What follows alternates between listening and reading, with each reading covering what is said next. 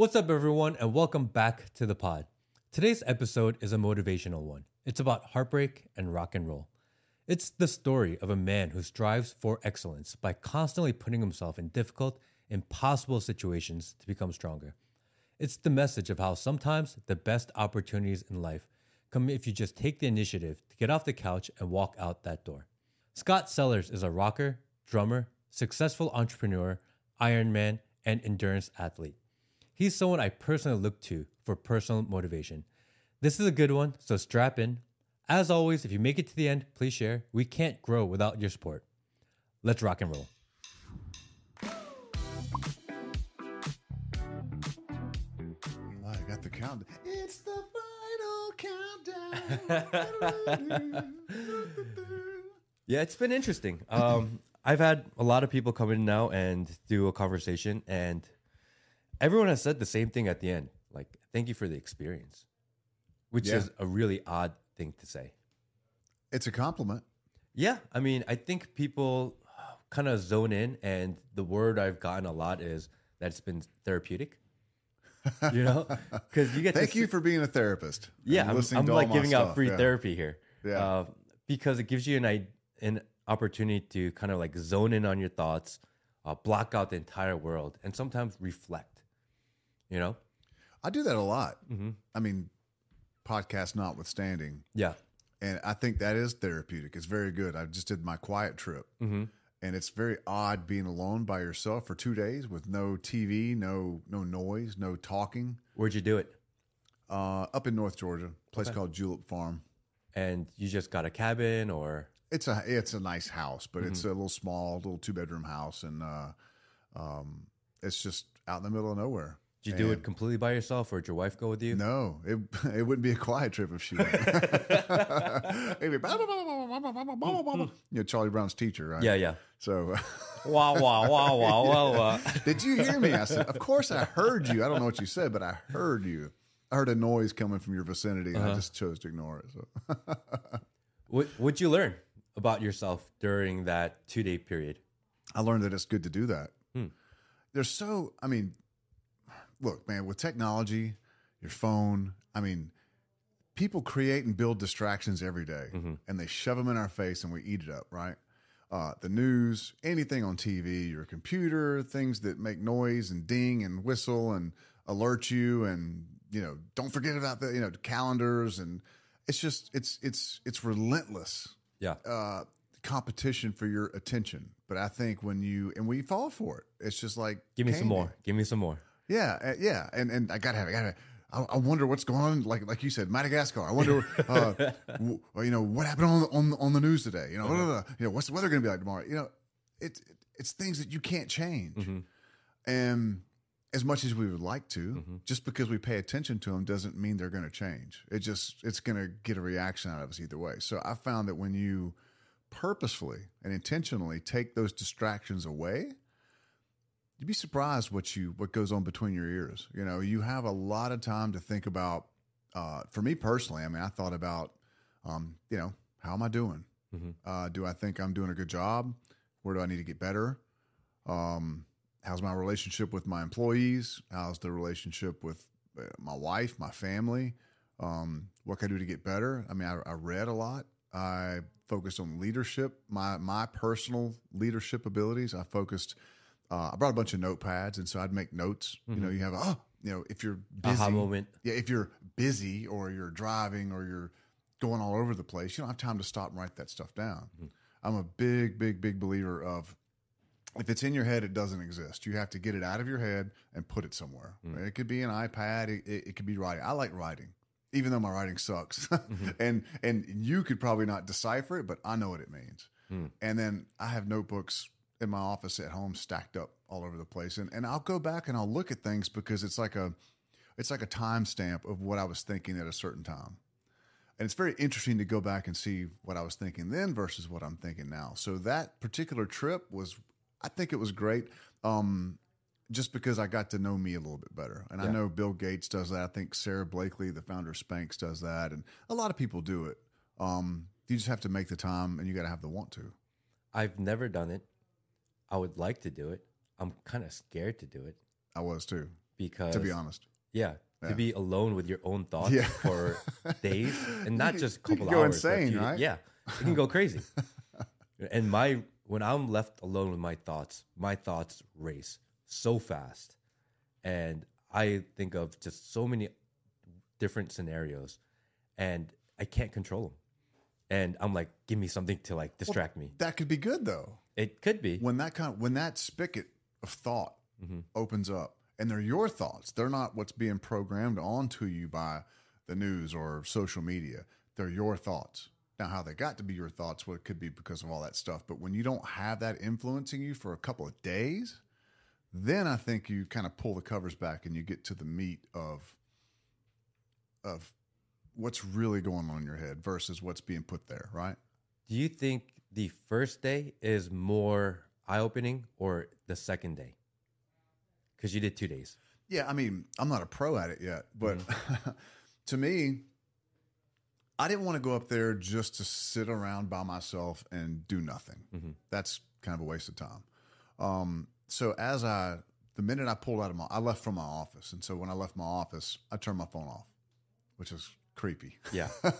It's like, because you just feel like now all of a sudden there's this anxiety that when you turn it on, this big fist is going to come out. Pow! Is it going to, this happened. And you're going to be like, oh my God. But, so I turned it off and I put it in the console and I said, okay. I said, Scott, when you go up here, let's get some work done mentally and emotionally. So what do you want to focus on? I said, I want to focus on 3 things. One is I really, really, really, really wanted to drill down on leadership, my leadership abilities, me being able to seek out and find and build and create other leaders within my company. So one day it'll grow without me. That was the first thing. I think the second thing was personal challenges, right?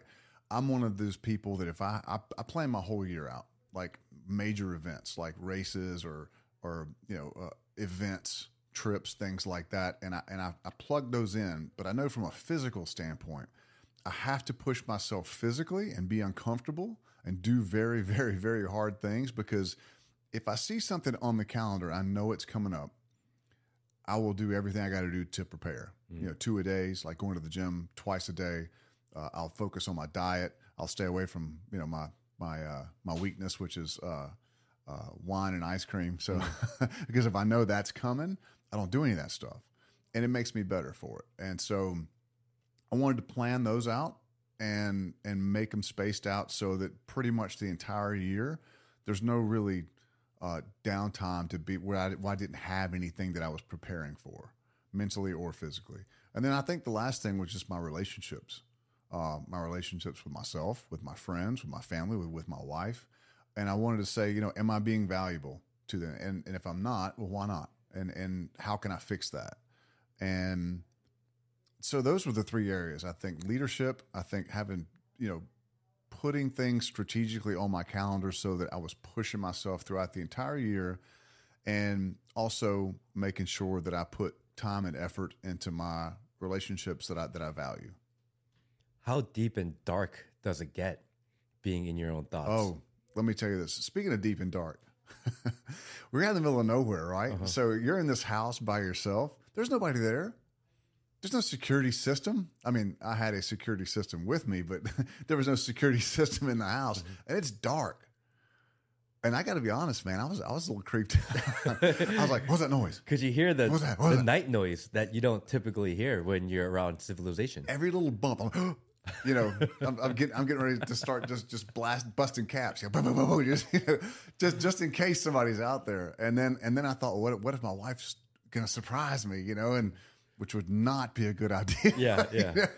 Don't surprise the guy who's scared to death in the house in the woods by himself, But that part was a little unnerving too, because you're like, what's out there? Oh my God, but it was fine. I just I don't think I really got into any dark things, I mean, I guess probably the darkest thing that I got to, my grandfather was one of my first mentors. I loved that man dearly. He was like a second father. And when he passed away, as I'm, I guess we can go into his background and why he's so important to me on down the road later, I guess, in the interview. But I always, when he died and everybody left the room that he was in where his casket was, I went up there by myself and I looked at him and I know he can't hear me, but I was like, look, everything that I do from this point forward is going to be to make you happy, to make you proud. Because if you're one of those people that believe when you're in heaven, your soul, whatever, goes somewhere else and you can look down,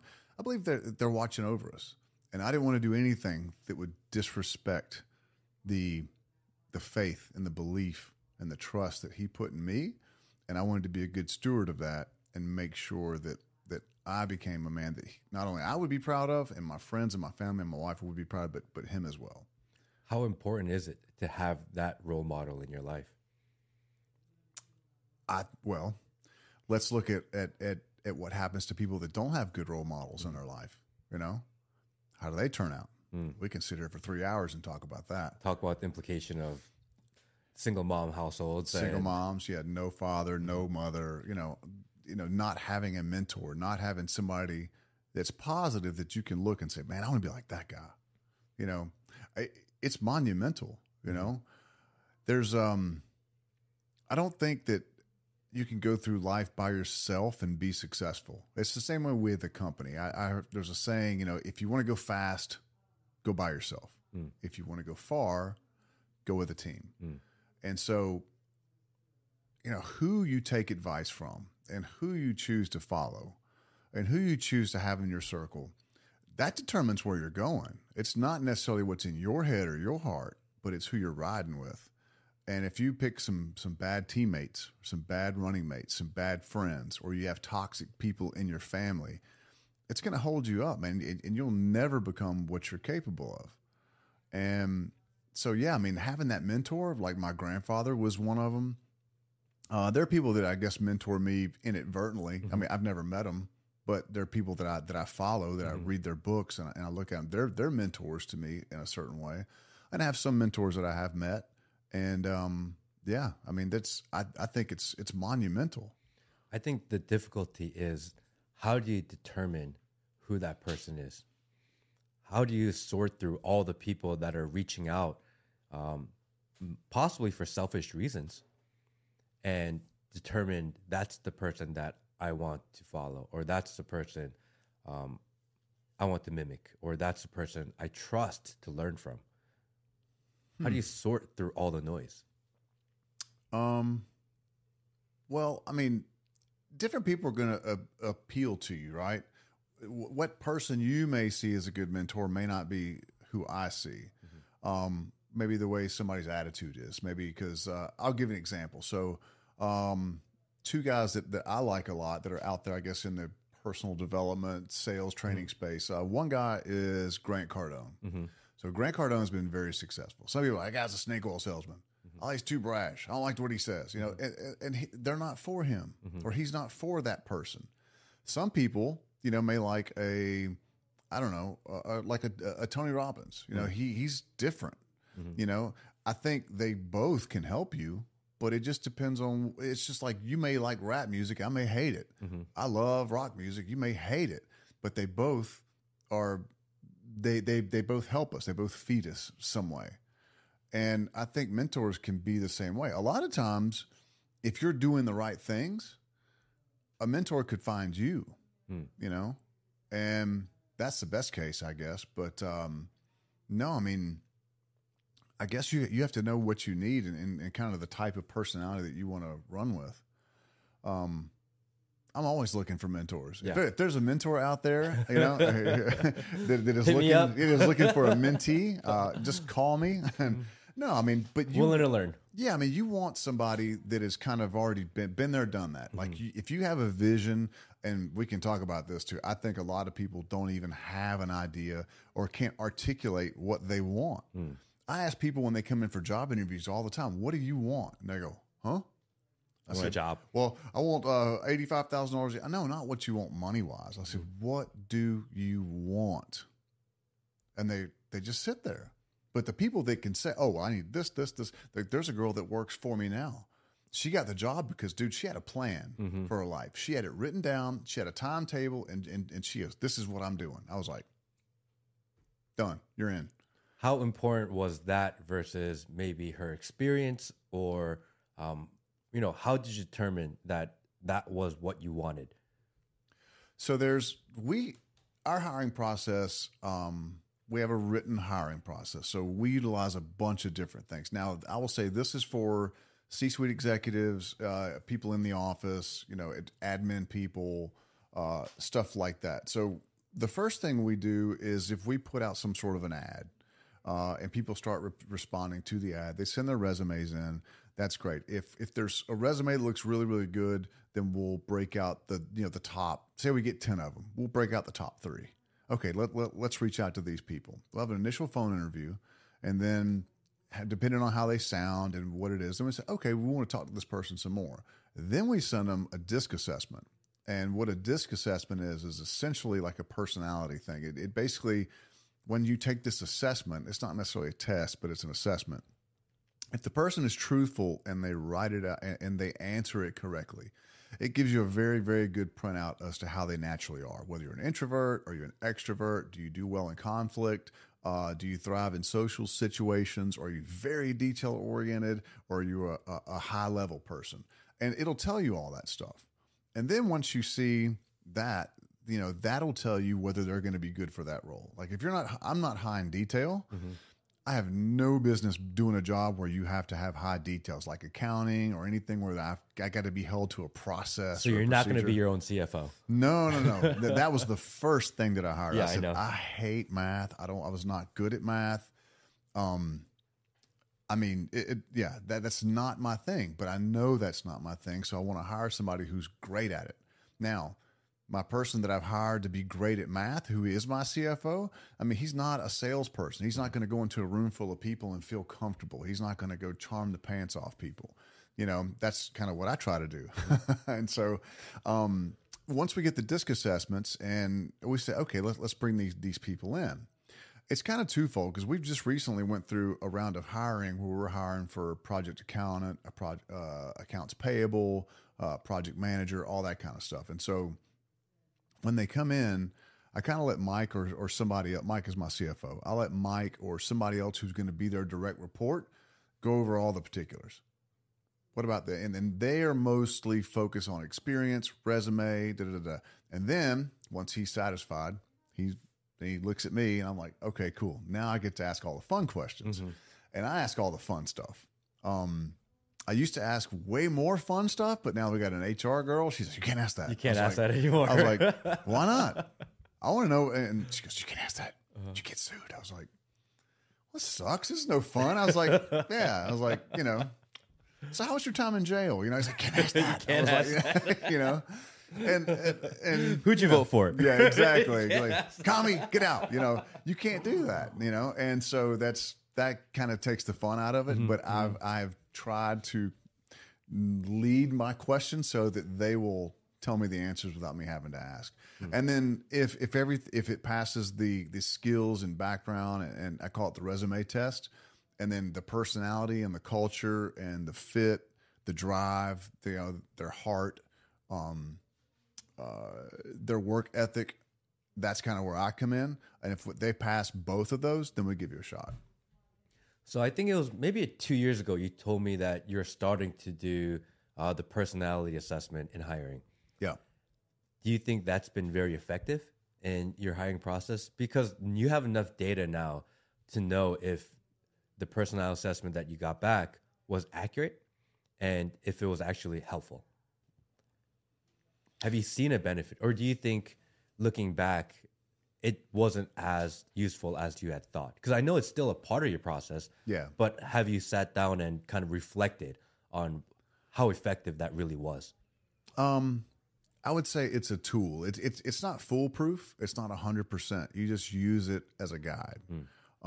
Has it been a helpful guide? I would say yes. Just because you hire somebody and they are what their DISC assessment says they were, does that mean they're going to stay with you forever and retire? No.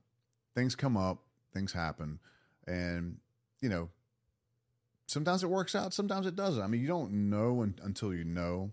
When you're trying to get a job interview, it's like a first date. if you're going out on a date with that hot girl, that hot guy, You say whatever you think they dude, want to you hear. say anything. You dress up. You know, you comb your hair. You brush your teeth. You find your best shirt, your power shirt. You know, you want to wear that one so you look. You know, you put your best watch on and your best jacket, and you go out and you try to do everything you can to get in good graces with them. Now, fast forward a year later, you move in together. You leave your drawers out. You leave the toilet seat up. You know, you snore. You know, you fart in public. You know, it's like those are things you're like, man, that is not what I got on the first. That was not on your resume. Not how I saw this going. You know, and then you make changes. You know, so it's the same thing with hiring people, man. It's a great big organization full of relationships. You know, I always say work is easy, people are difficult. If you can find somebody that's capable and willing to do the work, that's almost the easy part. Even in today's society, it's dealing with their personality and what comes along with them that you don't know about, that obviously my HR person so eloquently said I can't ask about. I said, we could have found all this stuff out if you would have just let me ask from the beginning. I could have known this day one. Yes, I could have known they were an axe murderer, but you know, I can't ask that. No, you can't. You can't ask that. No, but oh well, my hands are tied, right? So typically when I start these conversations, I've been asking. Thank you for having me, by the way. Oh, awesome! It's like an hour in. We're like an hour in. Yeah. Thank you. Welcome to the show. Yeah. Typically when I start, I like to start with just like fun questions, something that you can kind of gut react to, and Lightning round, as they call it. lightning right? round. Yeah. So we're gonna start. You ready? Pick one. Country, hip hop, or EDM. You can't pick rock. Wow, I'm gonna say this is country. taking a while to figure Country. out. Well, I mean, there's a reason. So I like a little bit of all of it, but it has to be good. There's really, really bad rap, and I know this because every time I pull up to a traffic light, people that like rap want everybody to hear it. So I would say country, because country, they're actually talented. They actually play their instruments. They write their own songs. They produce their own stuff. And they also are very, very, very good storytellers. So there's weight in the lyrics and the meaning. True. And the way that it's presented, I think. What's your favorite rock band? Kiss. Second? Motley Crue. If you could be in the back row for Kiss or be backstage for Motley Crue, which would you pick? I've done both. But when I was in backstage at Motley Crue, it was after they were kind of sober, and it was very tame. Wasn't as exciting. Yeah. No, I mean, I've had backstage parties that were way better than that. I still say backstage at Motley Crue, because you have that intimate, personal, where you can ask questions and talk. Yeah. Who gets more girls, drummers or lead singers?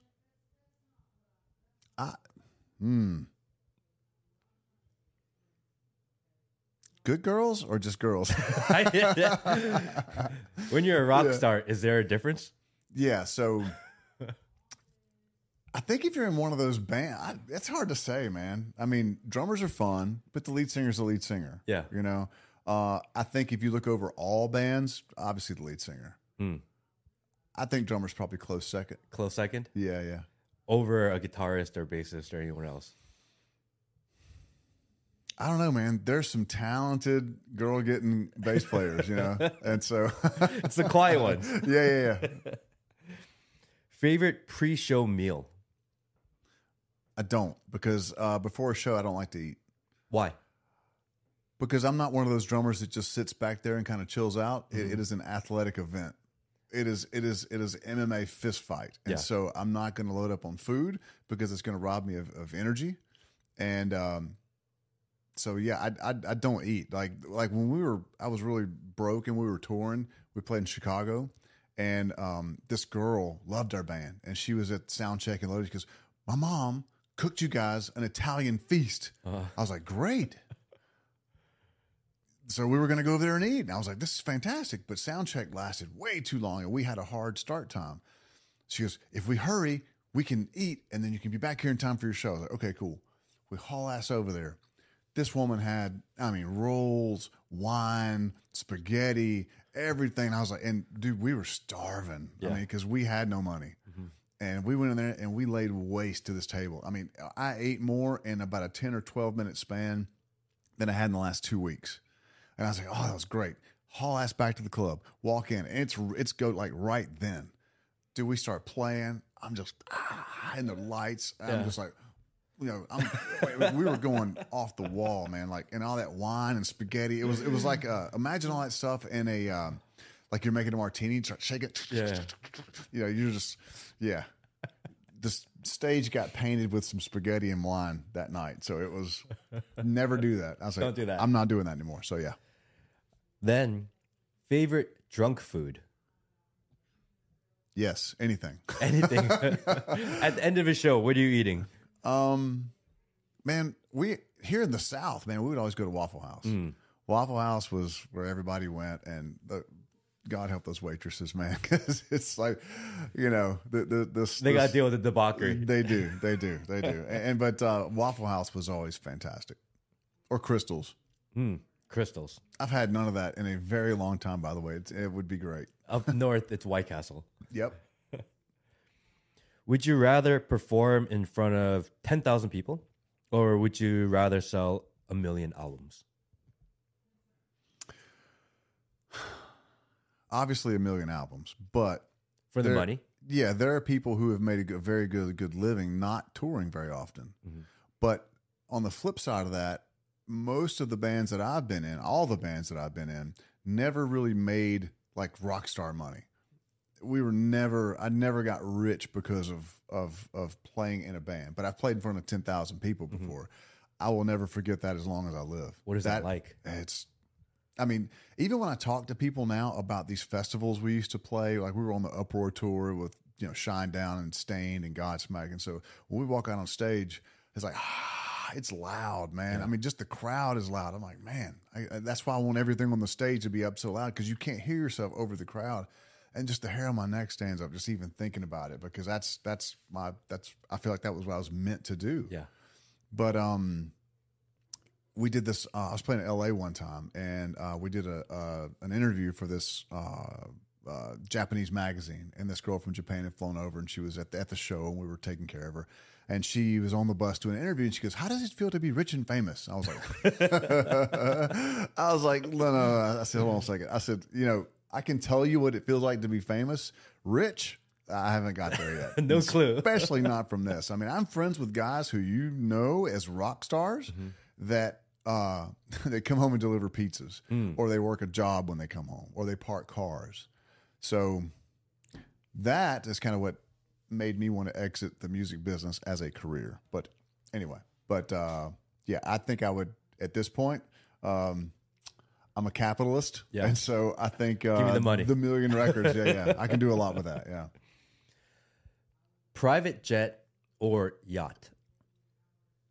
That's a good question. We've gone back and forth on this many times, and the picture on your screensaver has changed over the years. Yeah, it has.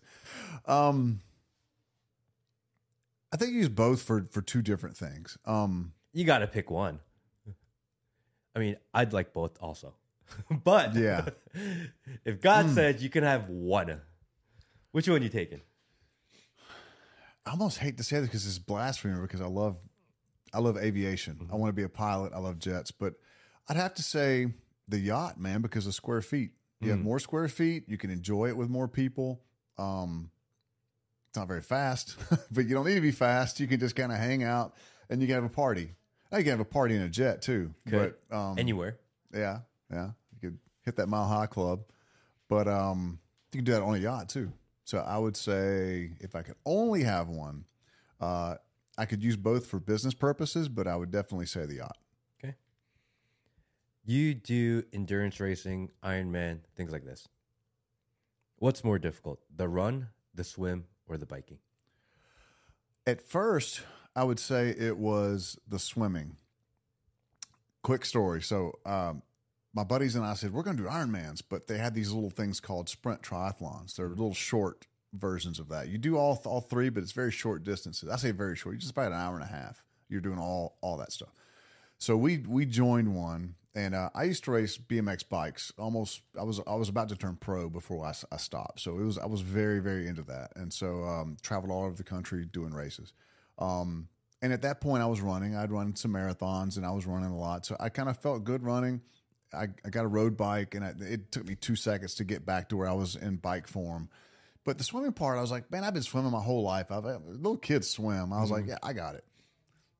Big mistake. Yeah. big mistake, because the day comes for the race, and I'm sitting there. Is it Lake Lanier? And I'm sitting they have a beach area. And I see where you swim out to this first buoy, you swim over to 2 or 3 more buoys, and then you swim back down, you get out and then you run up and get on the bike and you do the run. I'm in shape, so I'm sitting there, and I don't have like the little stretchy suits with the, all the sponsors and stuff like that on it. I'm just out there in my regular swimming shorts, and I'm looking around, and I mean, I'm, like I said, I'm in shape. I mean, I had a little 6-pack going on, and I'm looking at all these other guys, and they have like man tits, dad bods, love handles, and I'm looking around, I was like, these guys are not in shape at all. I'm going to crush these guys. Like, I'm going to win this shit. I was like, I'm going to win the whole thing. I said, you can just see me up on the podium. I'm going to win this race. And I saw one guy who he was in shape, and he looked like he'd done this before. The look in his face, he was like, he's getting ready to attack this thing. I said, I'm just going to stick with that guy, and I'll pass him at the end. I won't worry about that chump. Dude, they said go. We all jumped in. These dudes, I mean, if you can imagine a washing machine and an MMA fight in a lake, that's what it felt like. Uh-huh. Immediately, my heart rate goes through the roof. I'm panicking. I got feet hitting me in the face. I can't see. Guys are coming over the top of me, pushing me down. I mean, it is just, I am panicking. There's only been 2 times in my life where I thought this is the day that I'm going to die. That was one of them. Uh-huh. And I'm freaking out. My heart, I mean, I literally almost got where I couldn't breathe. And they have safety people along the course of the swim, and they have these boats and all these paramedics and EMTs. And one of them's looking at me. He's got his hand out like, now?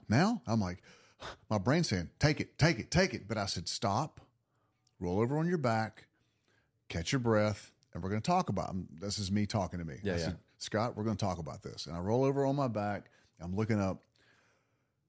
And my heart rate calms down. I said, here's what you're going to do. Can you swim to that next buoy? Yes. Good. We're going to go to that one, and you're going to flip back over, and we're going to talk again. Go. And so I roll back over, and at this point, they've all gone. So I was in the water first, and I'm last at this point. I was like, well, there goes my idea of winning the whole thing. It's not as easy as it looks. Yeah. And I get to the first buoy, and I roll over on my back, and I look up, catch my breath. Can you go to the second one? Look up. Yes. Roll over and go to that one, and we'll talk again.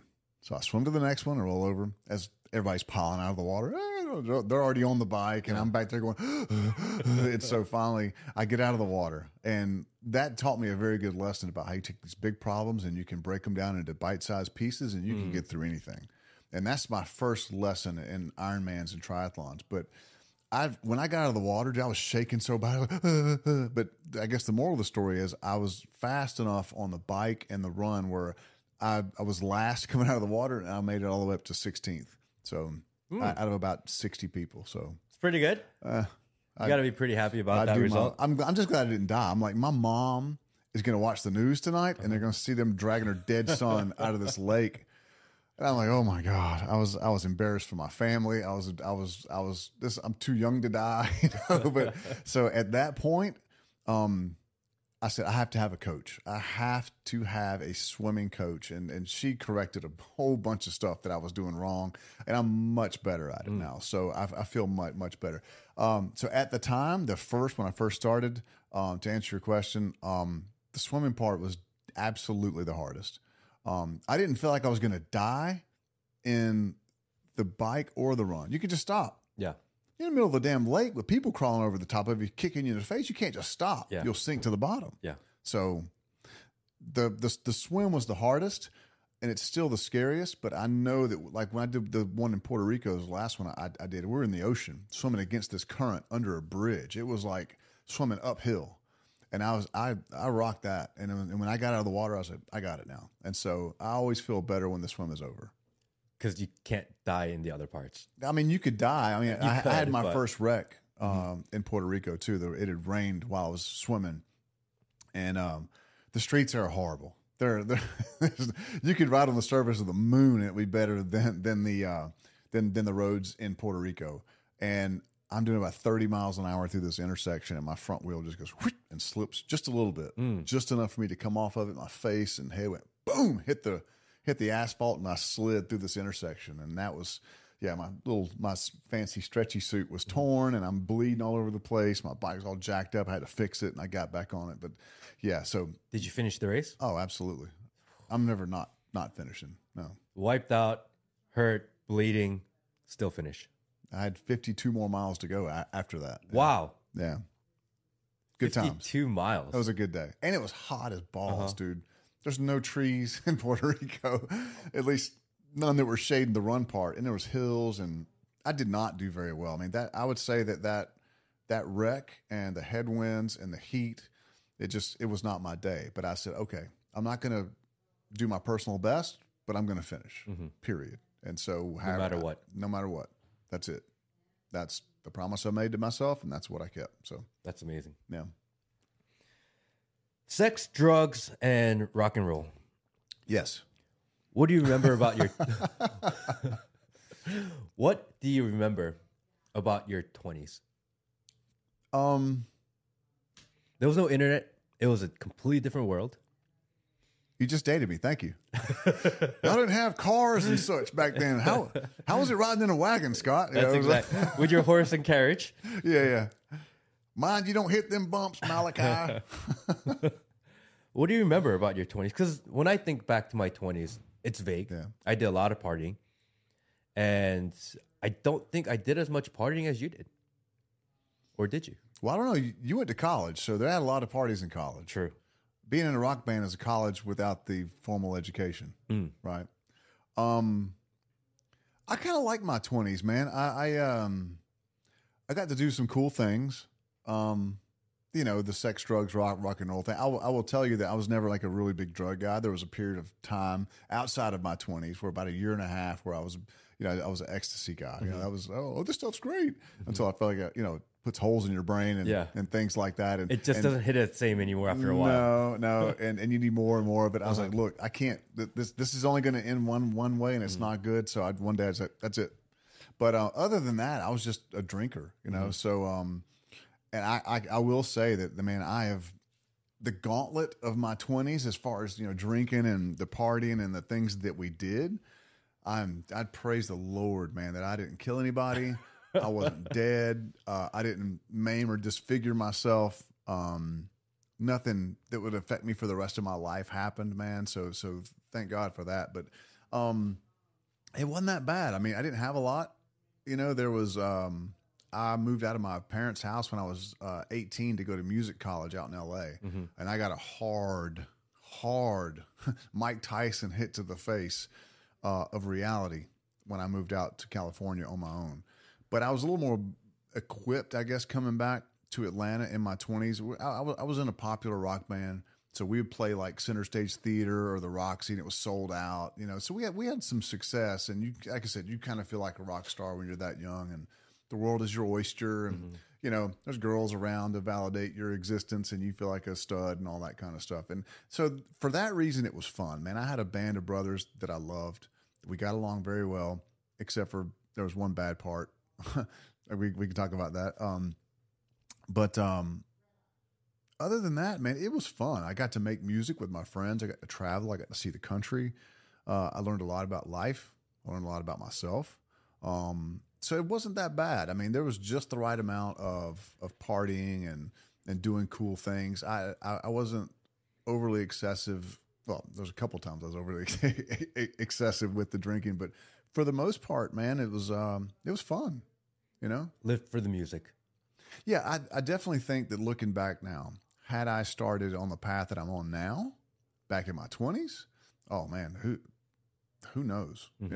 Who knows what or where I would be now. But life's about experiences, right? It's not just about money or net worth. Now it is, but but I mean, but back then, and even now, man. I mean, you can't take stuff with you. It's about your life experiences and the relationships you have, and who you become in pursuit of those, things. I think You got to live your life. you do. You need stories to tell as you get older. Do, It's a part of who you are. and if my 20s gave me anything, it's great stories. You were in a lot of bands, moving around, and then you eventually linked up with the band Uncrowned, and that's the one that kind of blew up. Yeah, we did a lot. How did that even happen? Because you jumped around a lot, right? No, well, I mean, I was in one band, and it was that band that I got in when I came back from LA. Name? Well, it took on two different names. The first one, it was called Stoneheart because we were getting ready to do a show, and the promoter was like, "What's your band name?" And we're like, "Trust me." He goes, "No, what's your band name?" He goes, "No, that's the band name." He goes, "That sucks." And so we were like, "All right." He goes, "So this Keith Stoneheart kid," he goes, "Is that his real name?" I was like, "Yeah." He goes, "Why don't you just call it that?" Call it what, Keith Stoneheart? He says, "No, just call it Stoneheart." I was like, and we talked to Keith, and Keith was like, "Man, I don't want to call the band my name." It's like, no, I said, that's I'm not doing that. But the show was coming up, and we had to, and we couldn't think of anything better. So we were like, all right, we're going to call the band Stoneheart. So that version of the band became, when we changed it later, we said, yeah, we need to change it. Because when the 90s came around, it was, that's kind of 80s sounding. So we changed it to 4 because there were 4 of us, and we felt like we were family. And so, and then same band, parted ways with 2 of the members. It was just me and Keith. And I said, look, let's start over. Let's take a time off, take a breather. Let's do something completely different. And so then we started another band. That was called the Ajax Heavies. It was more of a Foo Fighters-y kind of heavy pop kind of band, and had some success with that too, But I call it that was Act 1. I would say that was stuff that Keith and I did together. I call that Act 1. So then Keith got married, had kids. The band is not a really great place for family. Yes, and so it can cause strains, and those strains found their way to his house, and so he had to make a choice. And obviously, he chose his wife and daughter, and his daughter actually just had their first child, so he just became a grandfather. Wow. Yeah. So had he not done that, and so for me, I took about a year and a half off. My wife it was not my wife at the time. She was my girlfriend, and we lived together. And so it just always bothered me, man, that I wasn't playing. I said, I'm too young. I have more stuff to do. I felt like I wanted to. I still had it in me to go do it, and I still had the drive, the determination, and I had the end game that I wanted to have was still burning. And so, she'd hear me talk about it all the time, and she's like, well, "Why don't you go do this? Why don't you go do that?" I said, "No, I just don't know." And literally, I'm sitting on the couch one night. I remember like it was yesterday, and I'm sitting there complaining. I need to get in the band. She goes, "Why don't you just go do it?" And I was like, "You're right. Action. You can sit here and talk all day, but until you actually do something about it, nothing will happen. Things don't change unless you change." So I said, I'm going to get dressed.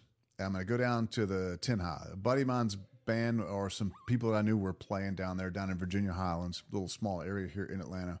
And I decided to go down there and just mill around with my friends and say, hey, everybody's looking for a band. And it was like 9 o'clock at night. And I got up off the couch, put clothes on, did my hair, tried to look rocker-like. I go down there, and I saw this guy who played guitar in a band that my friend played drums for. And we're in the bathroom taking a pee next to each other. I was like, "Hey, Uncrowned guy, right?" He goes, "Hey, you're Eric's buddy, right?" I was like, "Yeah." I said, "Where's Eric?" He goes, "Oh, he left." I said, "Oh, he was here?" He says, "No, he left the band." I was like, cool. I said, "Do you have a drummer?" He goes, "No." He goes, "You still play drums?" I was like, "Yeah." He goes, "Do you you mind if I give you a CD?" I was like, "No, cool." He goes, "You want to audition?" I was like, "Sure." So he gave me the CD and he says, learn a song or two, and then we'll call you and you can come out. So I said, okay. So I went home and I put the CD in. And I was like, damn, it was slaying dragons, man. I mean, it was like, that is a dangerous, loud rock band. I was like, that's something that I can get behind. And rock wasn't well known in Atlanta at that time. It was Atlanta. It was on the downside. Yeah, we could still play a place and draw a good crowd, but it wasn't like it was in the '90s. Not at all. And so I went home and learned the whole record. And when we had our first rehearsal, it was at his house, and it was like in a garage. And so I came in, I met the rest of the band, I loaded my drums in. I was all nervous, and what's going to happen? I just said, look, Scott. I mean, I said I hadn't played with anybody in a year and a half. I said, just go in there and let it fly. And it was a small room. I mean, it was probably twice the size of this one. And so if you put a rock band in a small room, like it's percussive, And he goes, what song you want to play? I said, I learned all of them. He goes, you learned all of them? I was like, yeah, just pick one. So we picked one, and man, rocked out. I was swinging from back. I was like, bam, I was beating the brakes off this thing. And dude, immediately, there's a thing in the band called, the face. And when stuff's really rocking, you go, you're like, you start making that face of approval. Yeah. There that instant connection. 4 faces of approval were like, this is going to be something. And so, I took care of all the business in my other bands. I was like the business manager. I was the guy that would go to New York and sit trying to get record company interest. I would sit with our attorney and all that kind of stuff. And Jack Andrade was the guitar player on Crown, and he had been doing all that up until that point. Well, now you got him and you got me. And so I said, let's go out and start trying to build our team. I can help book shows. You can take care of some of the business stuff. We had an attorney lined up. And so I was like, okay, great. And then we played our first show at the Hard Rock, and it was packed, man. And I was like, wow, yes, I'm back. And then literally a few months later, we won this contest to go down to Cabo San Lucas. And Sammy Hagar picked us out of like 400 bands around the country to come down and play his birthday party in Cabo San Lucas. He owns a facility down there. It's a club. It's a bar called Cabo Wabo. And next thing you know, we're on a plane. And we land, these fleet of SUVs pick us up, take us to our rooms. People come out with these big trays and tequila shots. He goes, compliments of Mr. Hagar. I was like, I like this Sammy guy, man. He's awesome. And then we have our rooms, and they have care packages, which of course includes tequila. And we go to the club, and I'm like, wow. And there's a line. It had to be 3 or 4 blocks long around. I said, what are these people doing here? They're trying to get into your show. I said, that's in 2 days. And they're like, they camp out for days for this. I was like, cool. So people are going to show up. Man, I had no idea. When those doors opened up and we walked down the back and came out on stage, it was insane. Chad Kroger was there, Kenny Chesney. Like, I think at one point Christina Aguilera was down there. I mean, all these famous people come down there for his birthday, and we're hanging out, having it was magical. And I was like, this was a good decision. And it all started with me just getting up off the couch and taking some action. So just get off your ass, go do it, and it just all fell into place. Yeah, I mean, it's it's amazing what a little bit of hard work will do. Yeah, just a little bit of initiative. Yeah, kids, listen to that. That's my advice to anyone sitting on the couch playing video games and Xbox, eating McDonald's. Get off your ass. Nothing is going to happen for you in your life. So then, cutting to the end of the story. What was that feeling like? Finally feeling like you broke through. It was satisfying, but I knew. Did you know you were going to eventually get there? Was it more validation or sigh of relief that your hard work had paid off, or it had paid off? Lucky. It had paid off to that point because here around here we were a big band. It's like we would play places and it's packed. Oh my god, all that kind of stuff. But we go to other parts of the country, nobody heard of us yet. So we knew we had some work to do. And, you get on a show with a band like Stained, or, we play with bands like Puddle of Mud and Flyleaf and all that kind of stuff. When you see those bands, it's a different story, because you're like, oh, They got a fleet of buses and a crew, and we're out there loading our own gear. And so, we knew we had another couple of steps to take to get where we wanted to be, where it could really be our career. Like it could pay our bills. It could take care of our houses, whatever car I wanted. Because back in the day, man, when I was out in LA, this is early 90s, when you got a record deal, you were set. Like they gave you a fat advance check. You can go buy the Ferrari, get a house, take care of your parents. It wasn't, by the time I got to where I got a record deal, it wasn't like that. When I got my record deal, I had to work that day. And then we left and went down to our attorney's office and signed a bunch of documents. And I mean, I was so pissed off because of the stuff that had gone at work that day. We did a shot of tequila and we just went home. And it was so anticlimactic. There was no party. We didn't go to the strip club and make it rain. There was none of that stuff. That's how I envisioned it being. Yeah. And it wasn't. And not only that, but record deals we didn't get this big advance. We got enough money to go into the studio. And if what you made in the studio wasn't magic, you weren't going anywhere.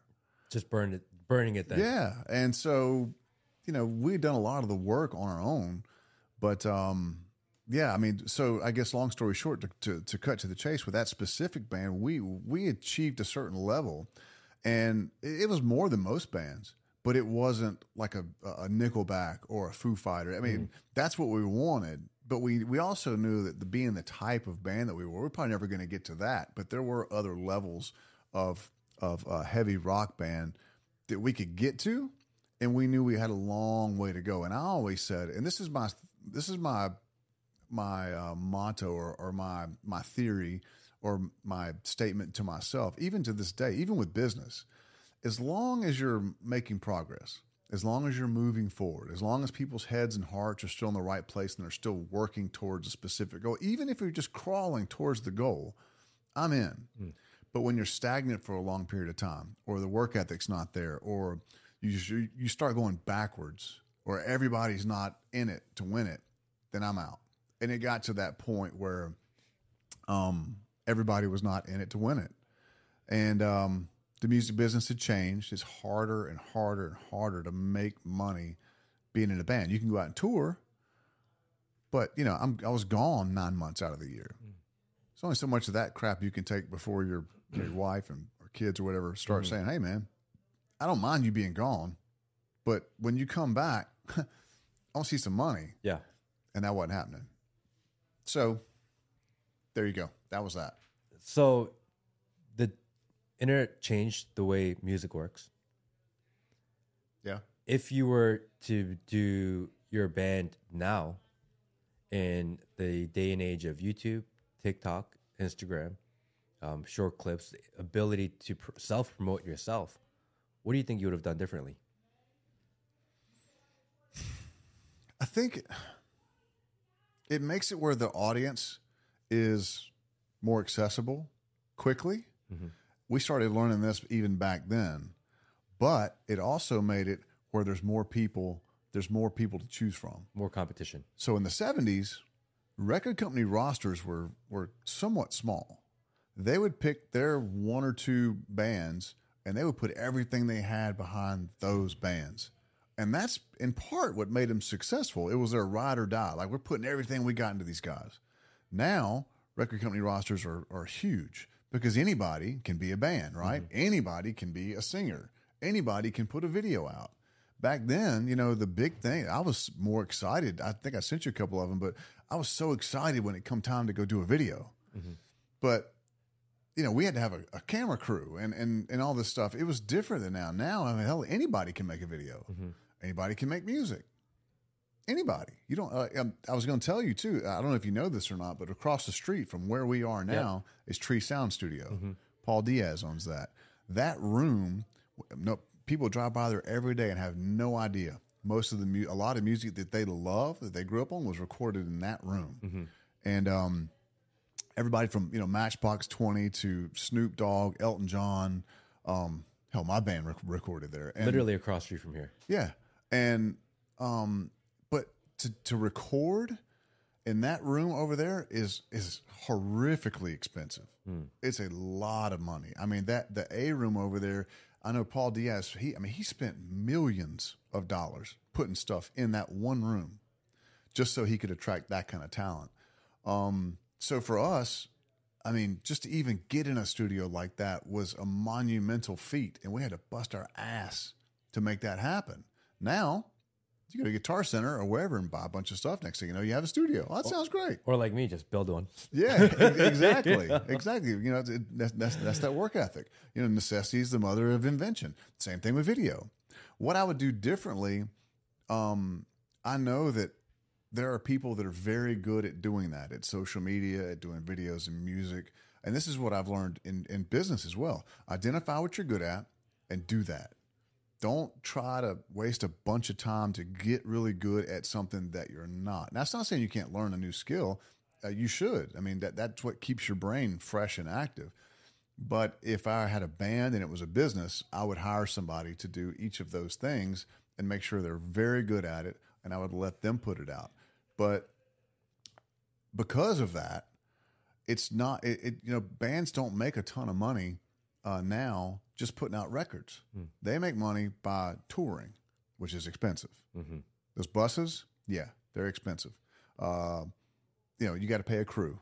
You got to put people in hotels. You got to have food. You got to put gas. It's expensive. That is really where you can make the money, but it also costs you the most too. But as far as a band goes, you asked me this earlier. You know, would you rather sell 1 million records or play in front of 10,000 people? I was like, I want to do both. But you know, that's really the payment that bands get, is being able to walk out on stage and seeing people, because most people in bands are extroverts. They're self-gratification people. It's like me, clap, clap, clap, clap, clap, and that's what you don't get that in the corporate world. Like, you know, I would walk out on stage before, and people hold up signs, you know, play this song, and they're singing along the songs that you wrote in some guy's basement. I don't get that when you walk into a boardroom. People are like, you know, they're looking at you like you should be glad that you're even here. Yeah, start talking. Yeah. You know, no girls in the boardroom pull their boobies out, and guys not don't clap days. and give you a high five. You know, there's that. none of that. And I was like, okay, this may take some getting used to, but yeah. So what I would do differently, I wouldn't try to do it all myself. I would hire people who are very, very good at it and let them do their job. And if they didn't, you put somebody in there that does. Back to sex, drugs, and rock and roll. Good thing to get back to. We're part of the story where you are a world famous rock star, traveling, doing lots of shows, starting to be on TV, and kind of heading the direction where you feel like you're going. What's your craziest? Tell me your craziest rock star story. Oh man.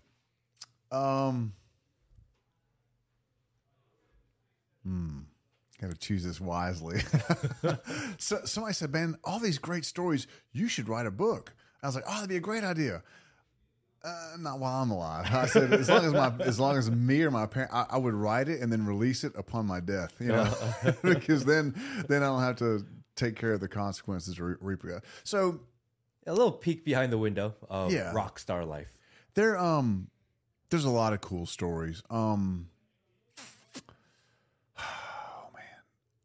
there's little things, right? Like I'll give you a couple of little smaller ones first, and then I'll give you one that's suitable for podcast.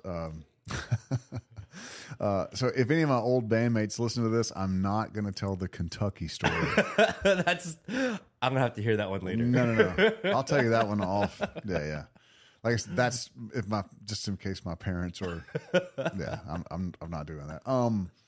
Some cool small things would be like, you know, like you said, the first time you see yourself on TV, that's pretty cool. You know, you get emails and stuff from Australia. Hey, I saw you on that show. That's pretty cool. I was riding with my wife and my in-laws one time. We were going hiking, and our song that we had, "Remember Your Ghost," was on Sirius XM. It was one of the most requested songs. It was in the top. So they had this top 20 countdown, and we made it all the way up to number 10 one week. And we're driving, and I was listening to it, and next thing you know, our song comes on, and they're giving a little bumper talking about the band and stuff, and I turned it up a little bit louder, and I looked back, and my in-laws were like, "Is that you on the radio?" I was like, "Why, yes, that is me on the radio." Imagine that. And they were like, "Wow, that's awesome." So then I kind of felt, I'm on the radio, And so somebody sent us something the other day. I guess they played our song on satellite, and they took a picture of it and sent it to me and Jack. So I was like, "Oh, memories." Things like that are cool.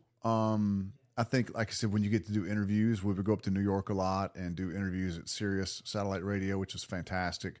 The people you meet are great. All the stories that you hear, the camaraderie with other bands. There's 1,000, there's 1,000,000 really cool stories. But I'll go back to what I talked about earlier. So Nickelback was huge at this time.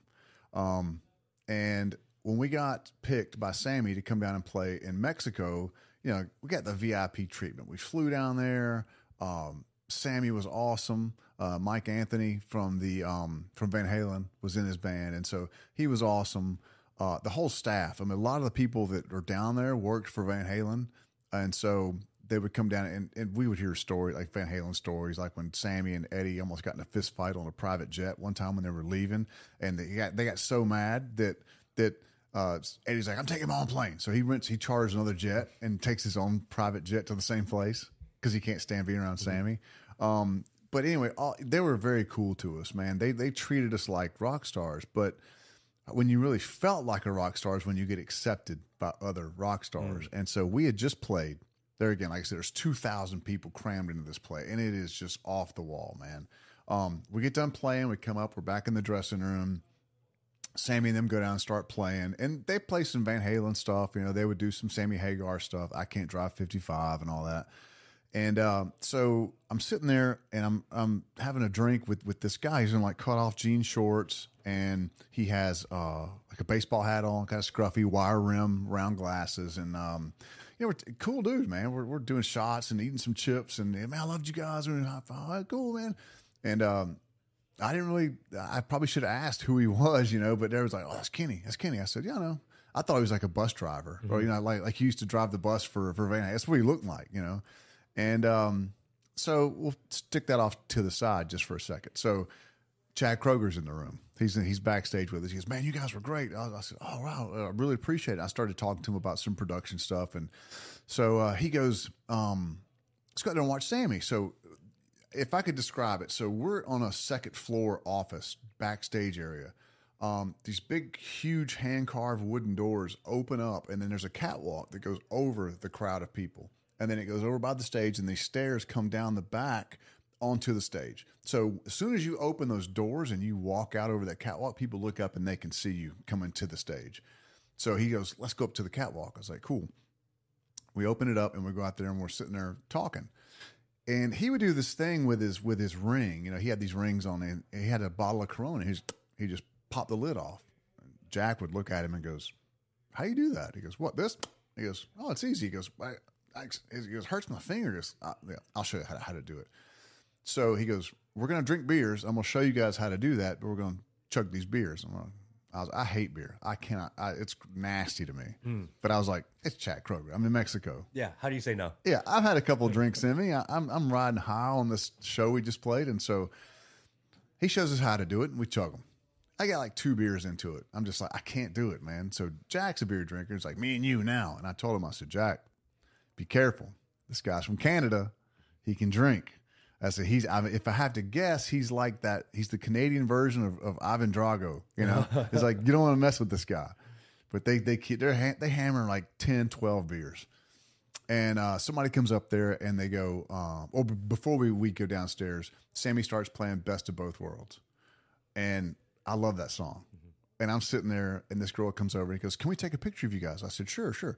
So Chad's like, "Got to put your glasses on." So I should have sent you that picture. But there's a picture of me, Chad, and Jack with our sunglasses on that catwalk, drinking these drinks, and she takes a picture of us.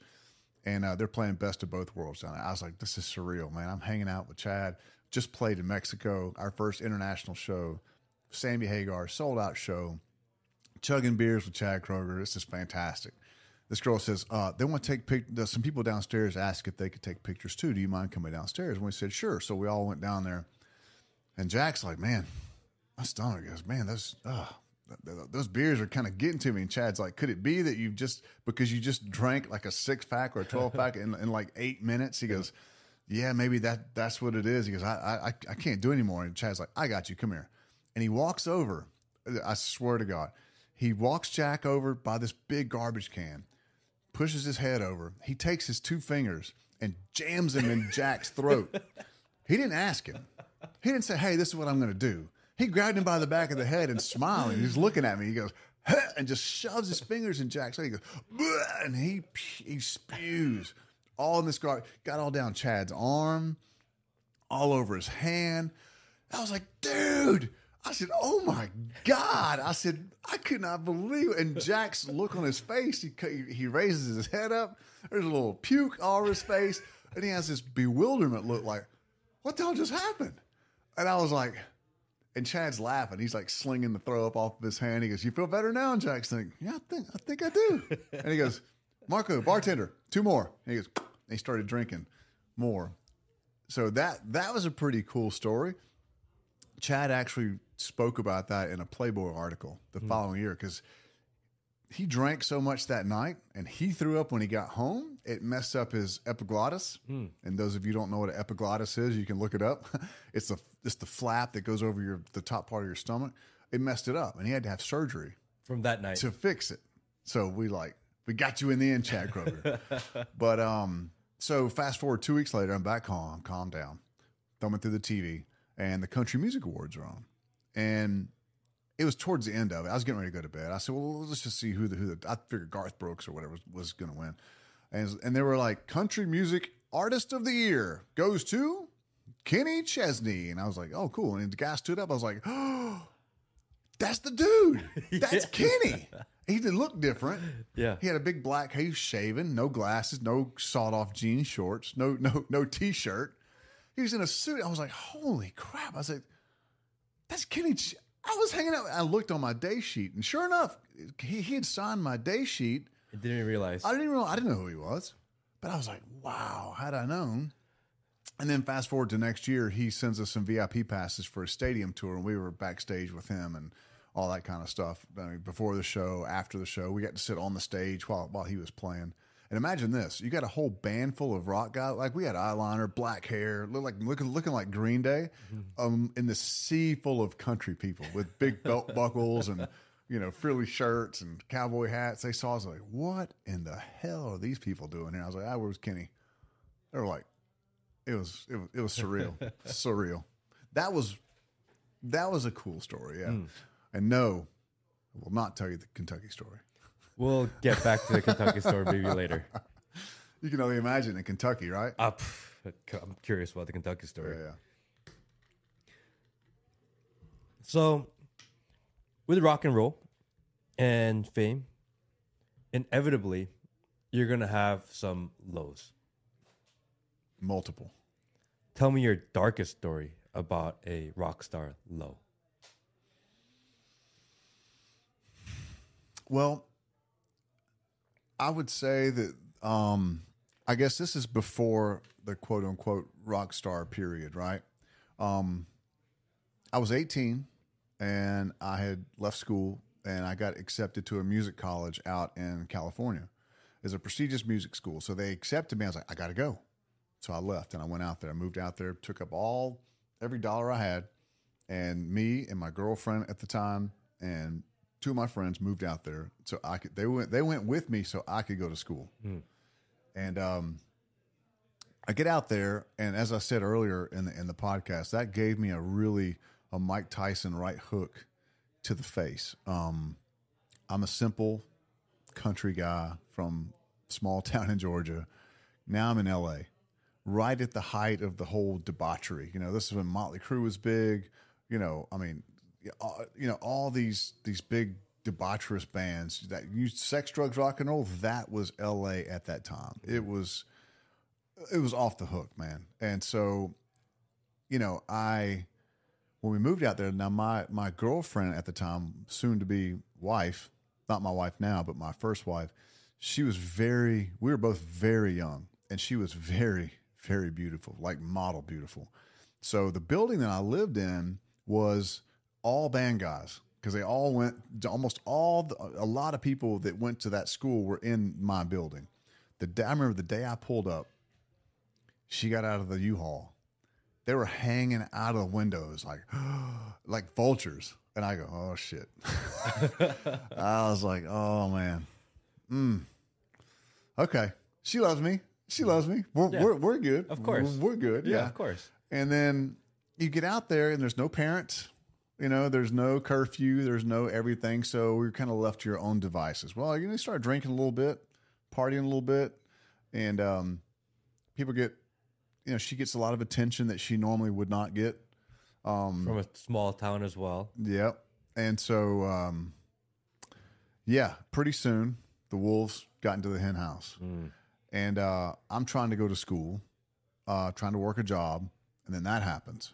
So I was the hopeless romantic type, right? I was I love you, I'm going to be with you forever. There's nobody but you, and I meant it with her. And so needless to say, I mean, I was, as a young kid, I was 18, 19. That was a lot to put on your plate. Crush. And it was a lot of physical and emotional pain. And so what do? You drink a lot because it numbs the pain. Not the best idea in the world, but then again, I'm 18. Yeah. What else do you know? Yeah. And so we became farther and farther apart. I think she moved in with somebody else. I think it may have been in the same building. I don't remember, but we would kind of see each other here and there. And I felt like I was destroyed, man. And so I drank a lot. Drank a lot. Like every dollar I had was basically spent on alcohol and cookie dough and ramen noodles. And that was my diet, right? I would even drink before I went to class. It was affecting everything in my life. So one day I come home, and it just weighs on me, and it's just killing me, man. And so, one drink leads to another drink, to another drink, to another drink, and I just hurt so bad that I didn't want it to be that way. So I go, and there again, this is alcoholic wisdom. I was already drunk by this point. And I don't know why I thought this, but I thought, hey, maybe if I take a bunch of these sleeping pills and NyQuil pills and all that kind of stuff, I'll sleep for a long time, and then when I wake up, I'll feel better. Conventional 18-year-old wisdom, right? So logic. Yeah. I wasn't in my right head, but anyway, that's what I did. I took a lot of pills and a lot of alcohol, and at that point, I basically kicked my roommates out, except for one of them, and he was out that night, and I was roaming around, and I'd passed out in the bathroom. And pills, vodka, orange juice all over the place. And he came home and found me. He's oh, that's cute. Look, I drank too much. And so he picked me up and kind of put me in the bed. And it startled me. I kind of came to a little bit. And I was like, all I could think about was where she was. And I figured she was down at my buddy's apartment. There's a bunch of guys down there. They knew she was at that point where she would do just about anything. And so they were all that whole thing. So I got up and I managed to kind of stumble down to the apartment, and I opened the door and I walked in, and there she was with all these guys. They were sitting around watching TV or whatever. But that took my last bit of energy, and I just boom, and I face planted. Mm-hmm. They and it's weird because I could hear, and I knew where I was. I knew what was going on, but I couldn't really move or talk. I was like, it was almost like a drunken paralysis, sort of. And so they're like, "Ha ha, Scott, very, very, very funny. Get out of here, dude." And I said, "Scott, get out of here." He goes, "She don't want you here." And I was like, and I could hear all this, but I couldn't do anything about it. And a guy walked over finally after a few minutes and was like, "Dude, I don't think he's kidding." I said, "I think there's something wrong with him." And it's like, "No, just get him out of here. Like put him in the hall." No, I'm serious, dude. I think there's something wrong.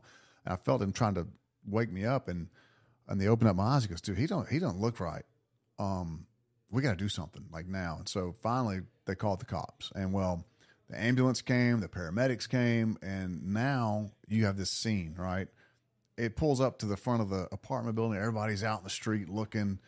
I feel all these people come in the room, and there's cops. You hear the radios going off and all that stuff. And the paramedics move everybody out of the way. They get people out of the room, and I feel him pinching me on my shoulder. I can feel it, and it hurts, but I'm not moving. And so he goes, "Yeah, we need to transport him. This is serious." And I was like, "That's good." And so they started asking me, "Well, who's out there with?" And Chris is like, "He came there for me. We moved out here together." And he kind of gave him the whole backstory. Well, the next thing you know, they got me strapped to this gurney, and I'm strapped down, and I go. They pick me up, carry me down the elevator, out, and there's people in the street looking. I can kind of see them out of the corner of my eye, and I see the lights going, and so they put me in the back of the ambulance, and they tell her where I'm going. They took me to Cedars-Sinai Medical Center, and they forced me to sit up. They said, "Scott, you got to drink this. You got to drink this." And I couldn't speak, and they forced this stuff down my throat called Ipecac. I don't know if you know what that is or not, but that forces you to throw up, because they said, so I guess my roommate had come down there and said, we took some pills, and so I think they had an idea of what was wrong, but they didn't know. And I got to Cedars-Sinai Medical Center. They wheeled me in there. I think this is Saturday night. Just take a stab at what an emergency room is like in Cedars-Sinai Medical Center in Hollywood, California on a Saturday night. Just guess. It is unlike anything you've ever seen in your life. And like I said, there again, I'm kind of in and out, but I can hear what's going on, and I'm aware, but I'm not coherent. Anyway, so they forced me to throw the stuff up, and I'm sitting there. They got all these heart monitors and tubes and IVs and whatnot in me, and then next thing you know, just lights go out. And when the lights come back on, it's the next morning. And nurse comes in, and she sees me. The little monitor goes off that says that I'm awake, and she comes in there, and she goes, "Mr. Sellers?" I said, "Yes, ma'am." She goes, "Doctor, be right in to see you." The doctor came in.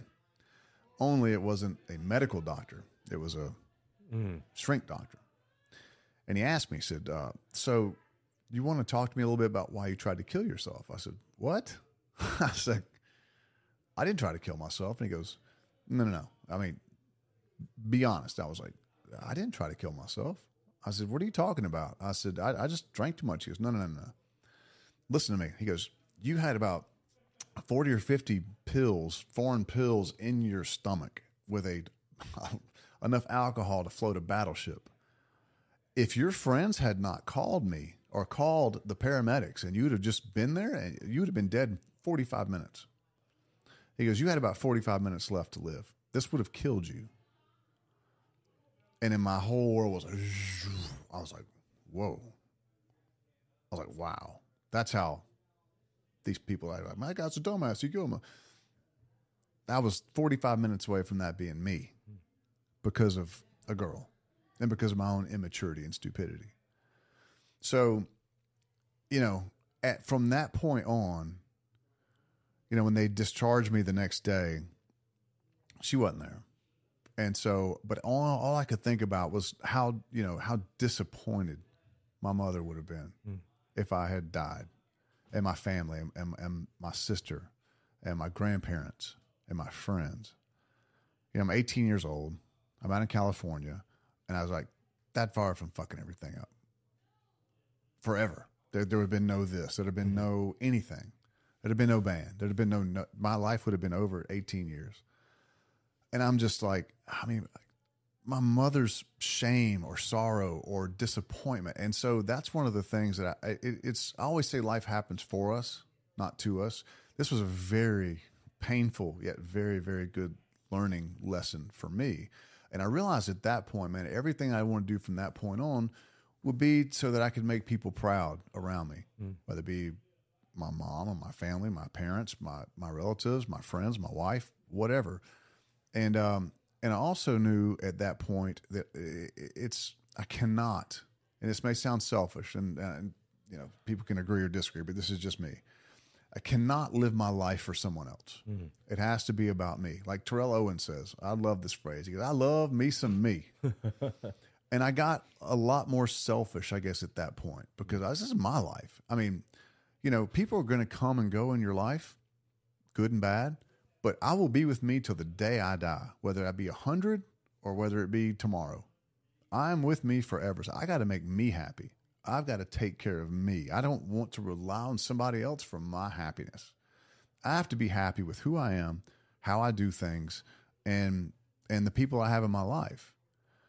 And if people are toxic, that's when I said, you got to get them out of your life. I don't care if it's your family. I don't care if it's your brother, if it's your wife. Sorry, wives, but it's true. Nobody wants toxic people in their life. And having those toxic people in my life in that toxic environment and my own immaturity and bad decision-making almost cost me my life. And so that's why, I mean, even to this day, like when I met my wife now, I told her straight up, I said, our first date, I said, this is going to be a lot, but I'm in a rock band. That's what I want to do. I'm gone a lot. Yes, there's girls around, but if I tell you I love you, it means I love you. And I said, I will not live my life for any other human being ever. But I can live my life with you. I can create value for you, just like you can create value for me. I can live our lives together. We can share things, but I will not live my life 100% for anyone else ever. And that's what that taught me. And so I guess the two biggest lessons are, don't live your life for someone else. You can live it with somebody else. And this is just me. And I love my parents. I love my friends. I love my wife. And I would do anything for them. But at the end of the day, if I'm not happy with myself and the person that I am, how can I be of value to them? And then the other thing is I always want to try to make those people around me proud, because I know had what was going to happen that night happened, my mom would have lived the rest of her life with just this massive disappointment in her son, And so that's probably my lowest moment. And I will tell you, that's one of the reasons why I never really got into drugs. I did drink a lot, but I always, except for a handful of times probably, I always knew when to say, all right, that's good. That's good. And even to this day, I mean, even if I drink now, I just have a glass of wine, I'll hang out on the couch, or it's just more social. It's more kind of, I don't drink to, I don't do that anymore, just because I feel like I've dodged a lot of bullets, that being the biggest one. And I'm glad it happened to me that early in life, because it definitely set a precedent of always being aware that could happen. And I was always worried about that, And so now that I've kind of navigated all those minefields, I feel privileged to still be here, And so, I would say that was my story, and those are the two lessons that I learned from it. That's deep. Yeah. You started that story by saying that you wanted just to go to sleep and hopefully wake up with the pain gone. Yep. And when you met with the psychiatrist at the hospital, he assumed that you tried to commit suicide. I felt bad for that. Looking back, with having a little more reflection now, do you think you were actually trying to do it? Sober me? Absolutely not. Drunk me can make some bad decisions, and the reality is framed in a little bit of a different context, right? Maybe the drunk hurt me. Maybe he was, but the cognitive, like present person, absolutely not. And so yeah, I mean that's a good question. In the moment, yeah, who are you really in that moment when you make that decision is kind of a really complex question, I guess. Yeah, and sometimes I don't think people realize that decisions that you make now, I mean, can alter the trajectory of your entire life. Like me getting up off the couch that night to go down to the Tin High, changed my life. What happened to me on that night at Cedars-Sinai Medical Center changed my life. From an educational standpoint, like I said, I was a horrible student, but there was a moment when I was in 11th or 12th grade with one of my English lit teachers, something she said to me, a moment that happened in class, it changed my life. Like I said, I was a bad student. I always joke when you see people's GPAs has like a 3.41 or a 2 point, like I always joke and say, mine didn't have a number before the point. It was just 0.6, whatever it was. And, so I was not a good student. I mean, I did good at times. It depends on who the teacher was and what the subject was and, how distracting or how disruptive the class was. When I was in military school, I had much smaller classes, much more discipline, forced discipline, and I made A's and B's. But in public school, it was not like that at all. But I was in my English Lit class. I think I had an F in the class at the time. And as you may have guessed, I was the chatty one in the class, and I was the class clown, and I was trying to flirt with girls and all that kind of stuff. And so I remember that everybody was up talking before class, and I was talking to this girl, and trying to make her laugh and all that stuff. And I remember her name was Miss Ann Shelton, and she came in, a little short lady, dark hair, like liquid black eyeliner, short lady. And she walks in and goes, class, sit down, grab your seats. And well, of course, most people did, except me. I was into this girl. I was like, hey, baby, what's going on? I was like, I was trying to do something to make her laugh. And she was. So I was eating it up. I was not about to sit down. I'm on a roll here, And she goes, class, sit down. And then finally, I was one of the last ones standing up chatting. She goes, Scott, come here. And everybody's like, ooh. And I was like, oh, I'm in trouble now. She goes, come up here right now. Come up in front of the class. I was like, all right. So I go up there, and she goes, you're so smart. Want to talk? She goes, how about telling us what the definition of knowledge is? I was like, I don't know, being smart, knowing stuff. And she goes, I was like, oh, I was like, and it's like, she goes, no, give me the definition of knowledge. I said, being really smart, knowing a lot of things. And she goes, and she marched up to me. She grabbed me by my chin because I got a big chin. And she goes, come here. And she got right in my face. She goes, listen to me. She goes, knowledge gives you the power to control your own life. Without it, she goes, somebody else is going to control your life for you. Do you want somebody else controlling your life for you? Huh? And I go, It was one of those moments again. I was like, no, ma'am. She goes, well, sit down. I said, okay. And I started thinking about it. And I started looking for examples of where other people were controlled by, where their lives were controlled for them. Mm-hmm.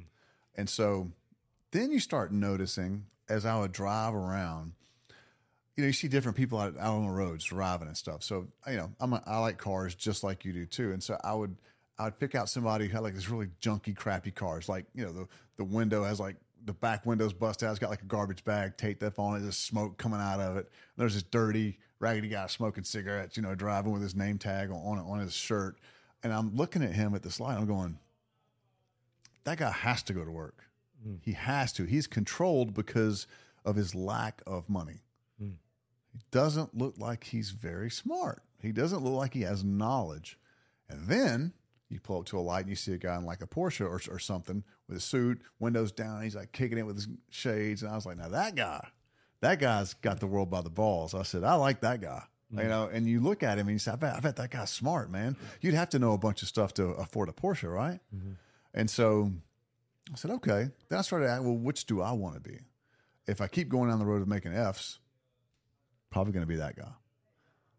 But if I get my act together and maybe I become smart and I can do well in school, maybe I can be like that guy. I said, who do you want to be? I said, well, I want to be that guy. Of course. Who don't?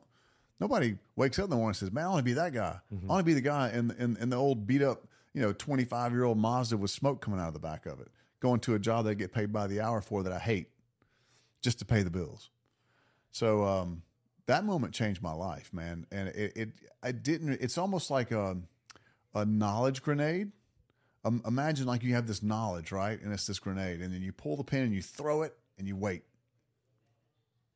And it's just like, nothing happened. Then all of a sudden, one day, boom. Oh.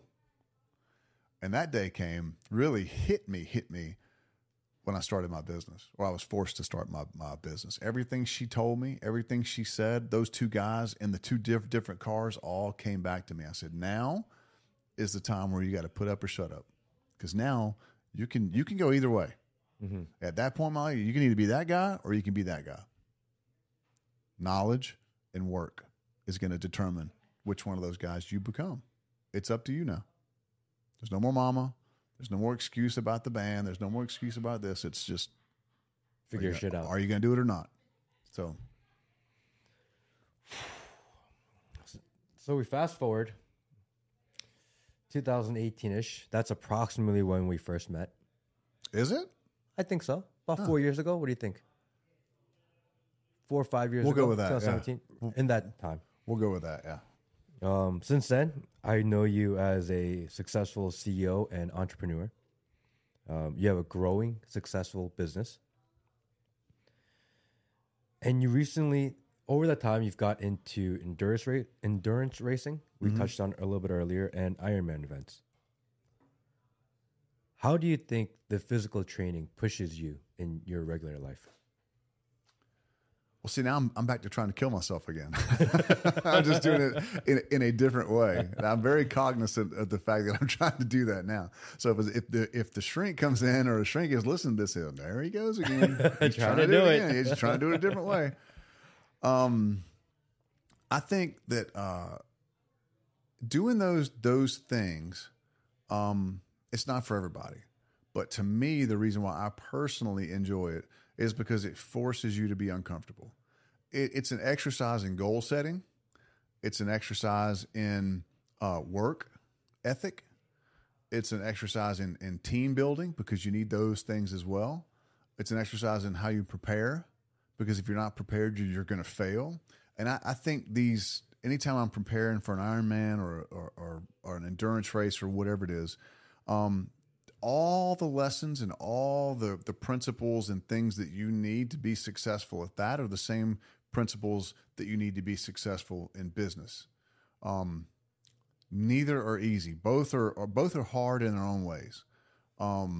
So that's why I do it. It's because I'm a believer. I'm a staunch believer in being uncomfortable or doing hard, difficult things.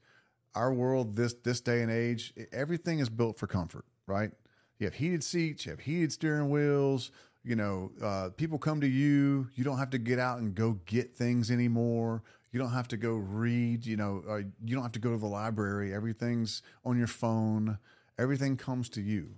You've got grown men sitting in their parents' basements eating McDonald's and playing video games and just wasting their lives away, but because it's comfortable, it's easy. Let's get out and walk for a few miles. I'm not doing that. It's hot outside. I'm going to stay here in the air conditioner. You get a lot of that, right? I'm just the opposite. If something's hard or it's difficult, I want to tackle it because I know that when I figure it out and I go through that whole process, it's going to make me better. I got news for you, man. Life is hard. Things are going to get difficult, whether you want it to or not. You can't hide from difficulty. It will find you. And it's how you prepare for when that difficulty shows up that makes all the difference. It's whether you succeed or you fail. So for me, that's why I do these races because I'm super competitive. And one, I think your health is everything. What good is having a yacht or a plane or $100 million a year business if you don't live long enough to enjoy it, or you don't have the quality of life, mobility, movement. You have young kids now, and I'm not saying go out and run a race and this is what's going to happen, but you have people that are dropping dead at a young age for just weird reasons. Unfortunately, I'm sad to say, like I found out last night, Lisa Marie Presley died. I was a huge Elvis fan, and so that and she was young. She's 52, or she's 53. Yeah, I think. Like she's around my age, and so when you see somebody your age pass away, just boom like that, and she was at the Golden Globes on Tuesday. Yeah, she's gone. Yeah. Now I can't tell you it's because it could have been something she took. It could have been an underlying condition. Yeah, I can't tell you that, but all I know is that I want to be in physical shape, and if I can take and set a hard goal, and the things that I do in order to attain that goal are going to help my health and my mental state and my physical abilities. That's what I want to do because. It's like I was saying earlier, when you have a big problem in an Ironman, like when you start, if you have a problem in the water, you have to stop, fix the problem, and then you keep going. You don't say, "Oh, I got 140 miles to go. I'm never gonna make it." If you think of it that way, you probably won't. It's too much weight on you. You got to say, "All I got to do is get out of the water." How do I do that? Well, in my case, I flipped over. I fixed what I had. I fixed my head. I got my heart rate down, and you fix these problems piece by piece by piece by piece, and those are great lessons for business and in life, you know. And so that's one of the reasons why I do them, because it's good practice for when things, you know, hit the fan in business as well. So, you're known to have strong opinions on business and politics. Who doesn't? We get on a call every once in a while, and we go deep into politics, into direction of the world, direction of the country, direction of society. These are things that we like to throw thought experiments at each other on. I will say that's one thing that I like, because when you and I would get on phone calls, it'd just be I'm just calling, just hey buddy, what's going on? Next thing you know, we're on this conversation and it's like an hour, and I was Deep like in the rabbit hole. I was like, that would be a great podcast, you know. That would. Yeah. And I'm going to ask you some questions, Sure. but let's take a break. Give it 5. And I think I'm going to make that part 2.